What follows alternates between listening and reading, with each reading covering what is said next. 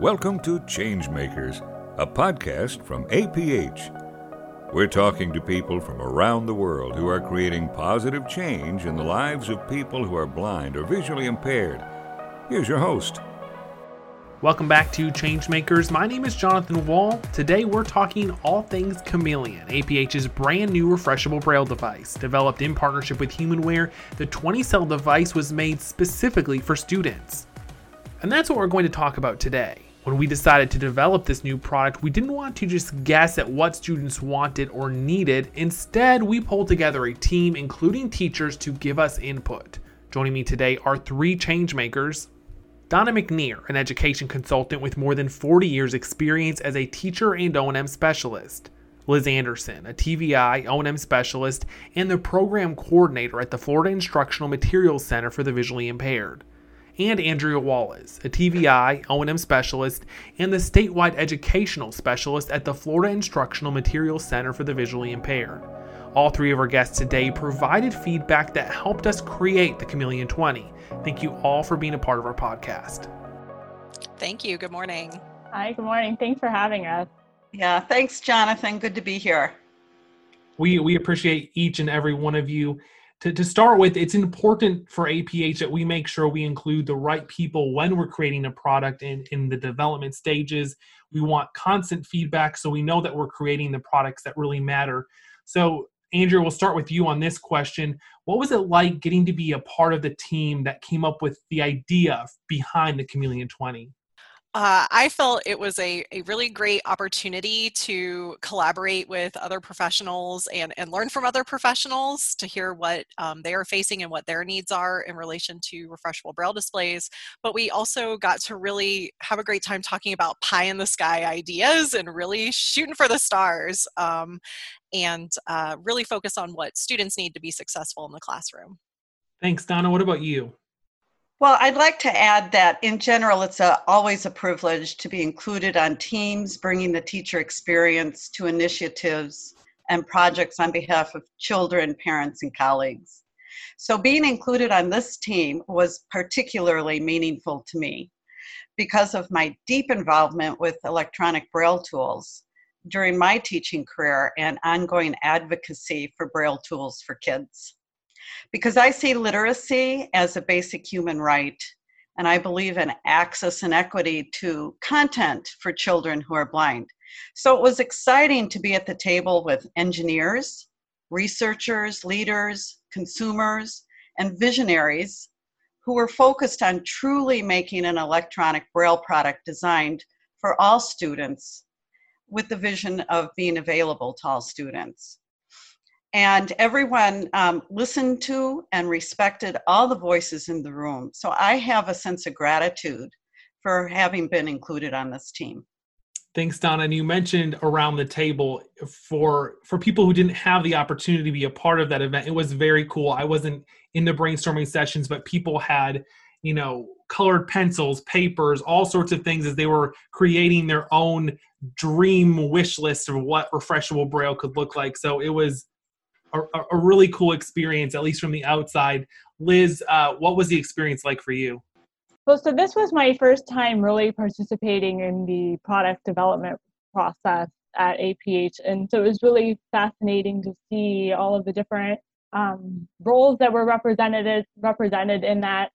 For example, I know we had Donna, an itinerant teacher. We had a teacher from a school for the blind. So it was nice to see those perspectives in there. And at the meeting that I was in, it was a lot about the name of the product and the color. So it's exciting to, kind of break out and talk about, what could this be? How can we make it really fun and innovative for the students so they're excited about this? And I really appreciated, too, that the product developers were there from HumanWare so they could give us that immediate feedback of what would be realistic, what their perspective was on that. So I was really honored to be able to be part of that process. Thanks, Liz. I know each of you have things that you're passionate about, so I'd love to hear from each of you about what was your must-have feature or your must-have thing that you were hoping you would see as part of the Chameleon 20. And Andrea, we'll start with you again. Oh, that's such a big question. There's so many things.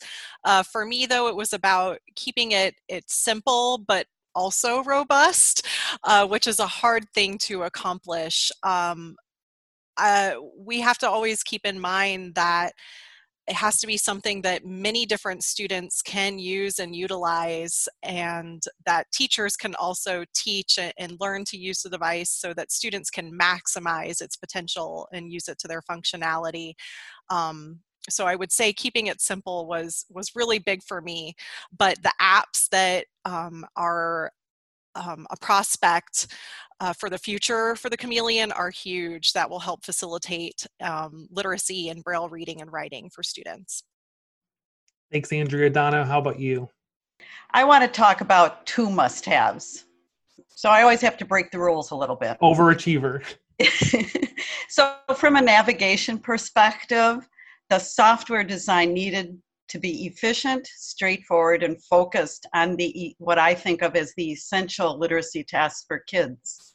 So younger students can easily move around the functions and menus on electronic tool must be there. And because too often the design of electronic tools can be complex for blind students who don't have the capability to just tap on an icon as young sighted children do. So I'm excited about being able to contribute information about that. And then also from a hardware perspective, the tool needed to be super portable. That means smaller and sleeker than what was previously available, and include a sufficient number of Braille cells to support reading fluency for children. Thanks, Donna. Liz, how about you? What was your must-have that you really wanted to see in the Chameleon 20? Well, so my must-have was really influenced from back when I was working in schools and seeing teachers struggle with getting devices to talk to district devices, getting files on and off of devices, that kind of compatibility between hardware and software. So really just something that would give teachers and students a multiple ways of connecting and making sure they can really use the device. Especially some districts, they have firewalls and issues with their networks, so they're blocking things. But so I really like with this one, they have the SD card slot, the USB, both for getting files on and off, that you have the option of connecting by a USB port or Bluetooth. So I feel like with that really increases the chances that they're going to be able to get the device to work the way they want it to. So I was really happy to see all of those features. Thanks, Liz. Donna, APH has been working to create refreshable Braille specifically with an educational focus. Why is adoption of refreshable Braille at a young age important? So thanks for asking that question, Jonathan, because this is like a very passionate topic for me. So as an educator for students who are blind, I always maintain a view of what all children are doing with literacy skills and how they are using technology and interactive media. So I examine who, when, where, and how all young children are developing early literacy skills. So with that in mind, we all want to provide supports to make lives better in early Braille literacy development for young children and their families. So we want to provide equitable opportunities to all young children who are blind and make all learning accessible. So to provide intensive Braille literacy support so our blind children have the same opportunities as all children, we need to supplement hard copy Braille, manual Braille tools, and technology without Braille access with tools using refreshable Braille. We need refreshable Braille tools to give families and children the autonomy to read and write with the same opportunities and frequency all children have to read and write. So we need a refreshable Braille device for all students in all places, so all the children who need Braille can learn. Also, I want to add, when we consider what we are learning now about the developing brain and consider the importance of what I call touch thinking, this is magnified.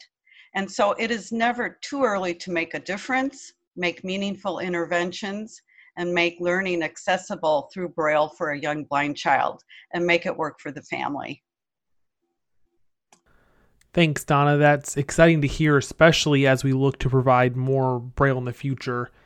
Now, Andrea, I have a question for you that has to do with the cases. The Chameleon comes with several bright colored cases that you can snap on and off. That was added after feedback from the session. Why is it important for students with visual impairments to still have something that looks cool? Well, kids are kids and they want to be individuals and they want to show off their personalities. We all have the ability to customize our phones with all kinds of different fun cases. I have stickers all over my laptop, not just so I know that it's my laptop because all of ours look the same, but because I want to show off my personality too. So students with visual impairments are the same and they want to be individuals, show their personalities, and just keep things cool. If anybody remembers when Ambutech came out with the brightly colored canes, I remember my student lost her mind over that. Like, I can have a different color cane. So I think it is really, really important to be able to personalize your items. And I have to tell you, it's been tough to get these products into the hands of students for feedback because of COVID-19, but we were able to get some Chameleons and the cases into students' hands. And they were so excited about which color they got to pick. And, it was a lot of work to get all those different cases worked out and size. But hearing the feedback from the students, I think everyone at APH, I want to pass it along to you. We're like, it was worth it. It was worth every headache to make sure they have that customizable option. So we're very excited about that. Liz, moving over to you, in your role, you work with teachers to decide what products your state should purchase. So what are some things you've discovered that you need in your Refreshable Braille? Well, so with our center, really what we try to do is have a variety of devices that teachers can borrow and try with their students, because we recognize that every student has different needs. So every device, there needs to be a variety of options there based on the student preferences and needs and what's going to best meet those students' needs. So I'm going to kind of echo what Andrea already said. We recognize it needs to be simple and robust. So something that can easily be learned how to use, but then can grow with the student. And we really want to make sure also that it's something that's going to be supported, so we really appreciate with this product that it's HumanWare. So we know HumanWare is going to be there for a long time to make sure that the device will still be usable and functional for the student. One more question for you, Liz. Thank you for that. A lot of students this year spent the latter portion of their school year at home. Being someone who helps provide students with the resources they need, did you see an uptick or increased need for Refreshable Braille as students started learning from home this year? So we actually didn't see too many new requests from us for Refreshable Braille displays, and we think it's because students who would benefit from one of those devices already had them. But what we did see was more requests for technical assistance from teachers. So teachers realizing, I need to be learning how to use these devices and increasing my tech skills so I can help my students learn how to use these devices. And we did have some teachers where we gave them the device and the student had the device at home as well. So if we have enough available to be able to do that, that's what we can do for teachers so they can see exactly how the student is using the device. So I think that's one of those sort of benefits from all of this is teachers realizing they need to be comfortable and knowledgeable as well for the students to be able to learn how to use the device. Thanks. That's good feedback for us as well as we provide training for teachers virtually. We definitely want to be able to provide everything teachers need. Donna, moving over to you, what are the internal features of the Chameleon that you think are going to make it a great tool for students? Thank you. So Liz kind of touched on a few aspects of the Chameleon that's important, but and I already mentioned the importance of a tool having navigation, which is what I call manageable for the student. So the Chameleon has that manageable navigation because it has capabilities focused on the essential skills for literacy, which is reading and writing. So the editor application in the Chameleon allows students to write efficiently, and the library application allows the student to read a wide variety of materials. So these two applications create a literate environment for a student to read and write independently and without the distractions and complexity of tools designed for adults. And so then there is also some great connectivity with mainstream devices, allowing Braille access to a wider range of applications. And this is really important to many of our families. So information also is easily shareable with others through the USB port and the built-in Braille translator. So there are, of course, other applications, but these are the ones that make it a great Braille literacy tool for our students. Thanks so much, Donna. Andrea, there's a good chance, a real good chance it looks, that a lot of students are going to be learning from home this fall. Any tips on virtual instructions for teachers as a way to help students who may be having learning issues with their Braille device at home or just want to get better at it? Oh, that's such a big question and a tough question. And all of our students are so different, and there's no one size fits all answer to that question. But I think the biggest thing is for us as teachers to recognize, as Liz kind of touched on earlier, this is a time for us to grow professionally and get better with technology. We did see a huge need for that. So as much as teachers can get their hands on the device before it gets to the student, write lesson plans, write a task analysis, get familiar with the navigation like Donna was talking about. And I did find the navigation on the Chameleon is I love it. It's super easy. It's intuitive. It makes sense. So I think if teachers sit down, become familiar with the device, write those lesson plans, have it ready to go. And when you run into problems, who's our first person to call? Tech support, and involving students in that process as well, and modeling it or having them ask the questions. And also involving family members when possible. Get family members familiar with the device so they can help support and facilitate that learning when you're not on the call. It's difficult times that we are in, and we're having to change a lot of our delivery methods of instruction, and we have to start thinking outside the box. I think a lot of us saw on Pinterest and other areas those DIY like milk crate with a tablet on top, so you could use the camera to see what the students' hands are doing.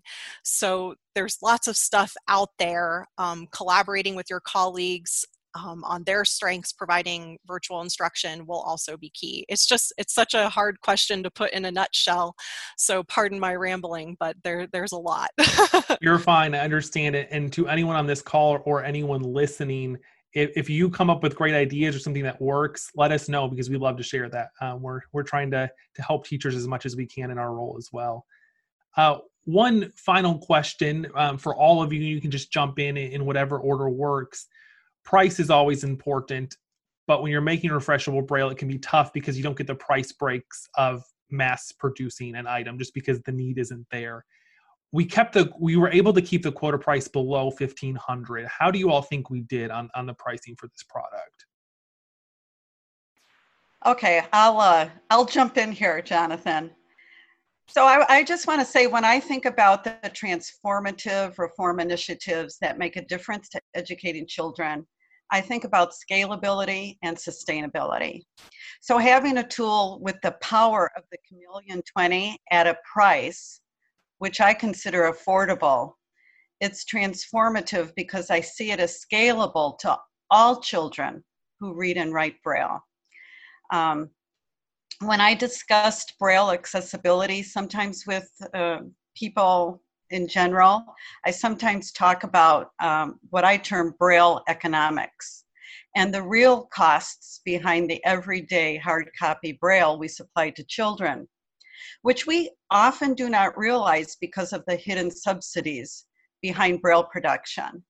But when people start to think comparatively, they usually reflect on the price of refreshable Braille, and then they start to change their mindset when they have that bigger economic picture. And so the Chameleon has the potential to be in the hands of all students who read and write in Braille.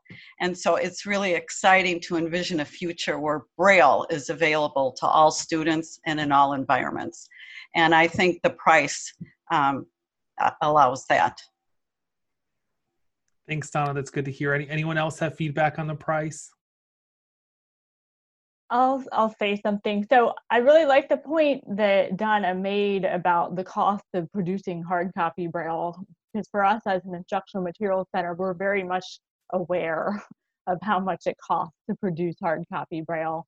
But also for us, because we are trying to provide as many devices out for trial and loan to teachers to test with students, the more affordable they are, the more we can have available, that more students are going to be able to try the device at once. So that's really, for us as an EOT with APH, that's a great benefit to have something that is simple but robust and is going to be able to grow with students over many years. And Andrea and I were looking earlier this morning at some of the different devices that are out there, and this really is very reasonably priced for what you're getting. And maybe Andrea can add to that. To piggyback off of what Donna and Liz were saying about the cost of Braille books, it is quite pricey, but again, our students do need access to that literacy. So I think it's a really great and fair price point when looking comparatively at other refreshable Braille devices out there. It's not just a refreshable Braille display. It's not just the big intense computer-like device. It's a nice meeting in the middle, and I think the price point definitely reflects that, and especially providing an appropriate number of cells, as Donna had mentioned earlier, for students to maintain good fluency for reading Braille.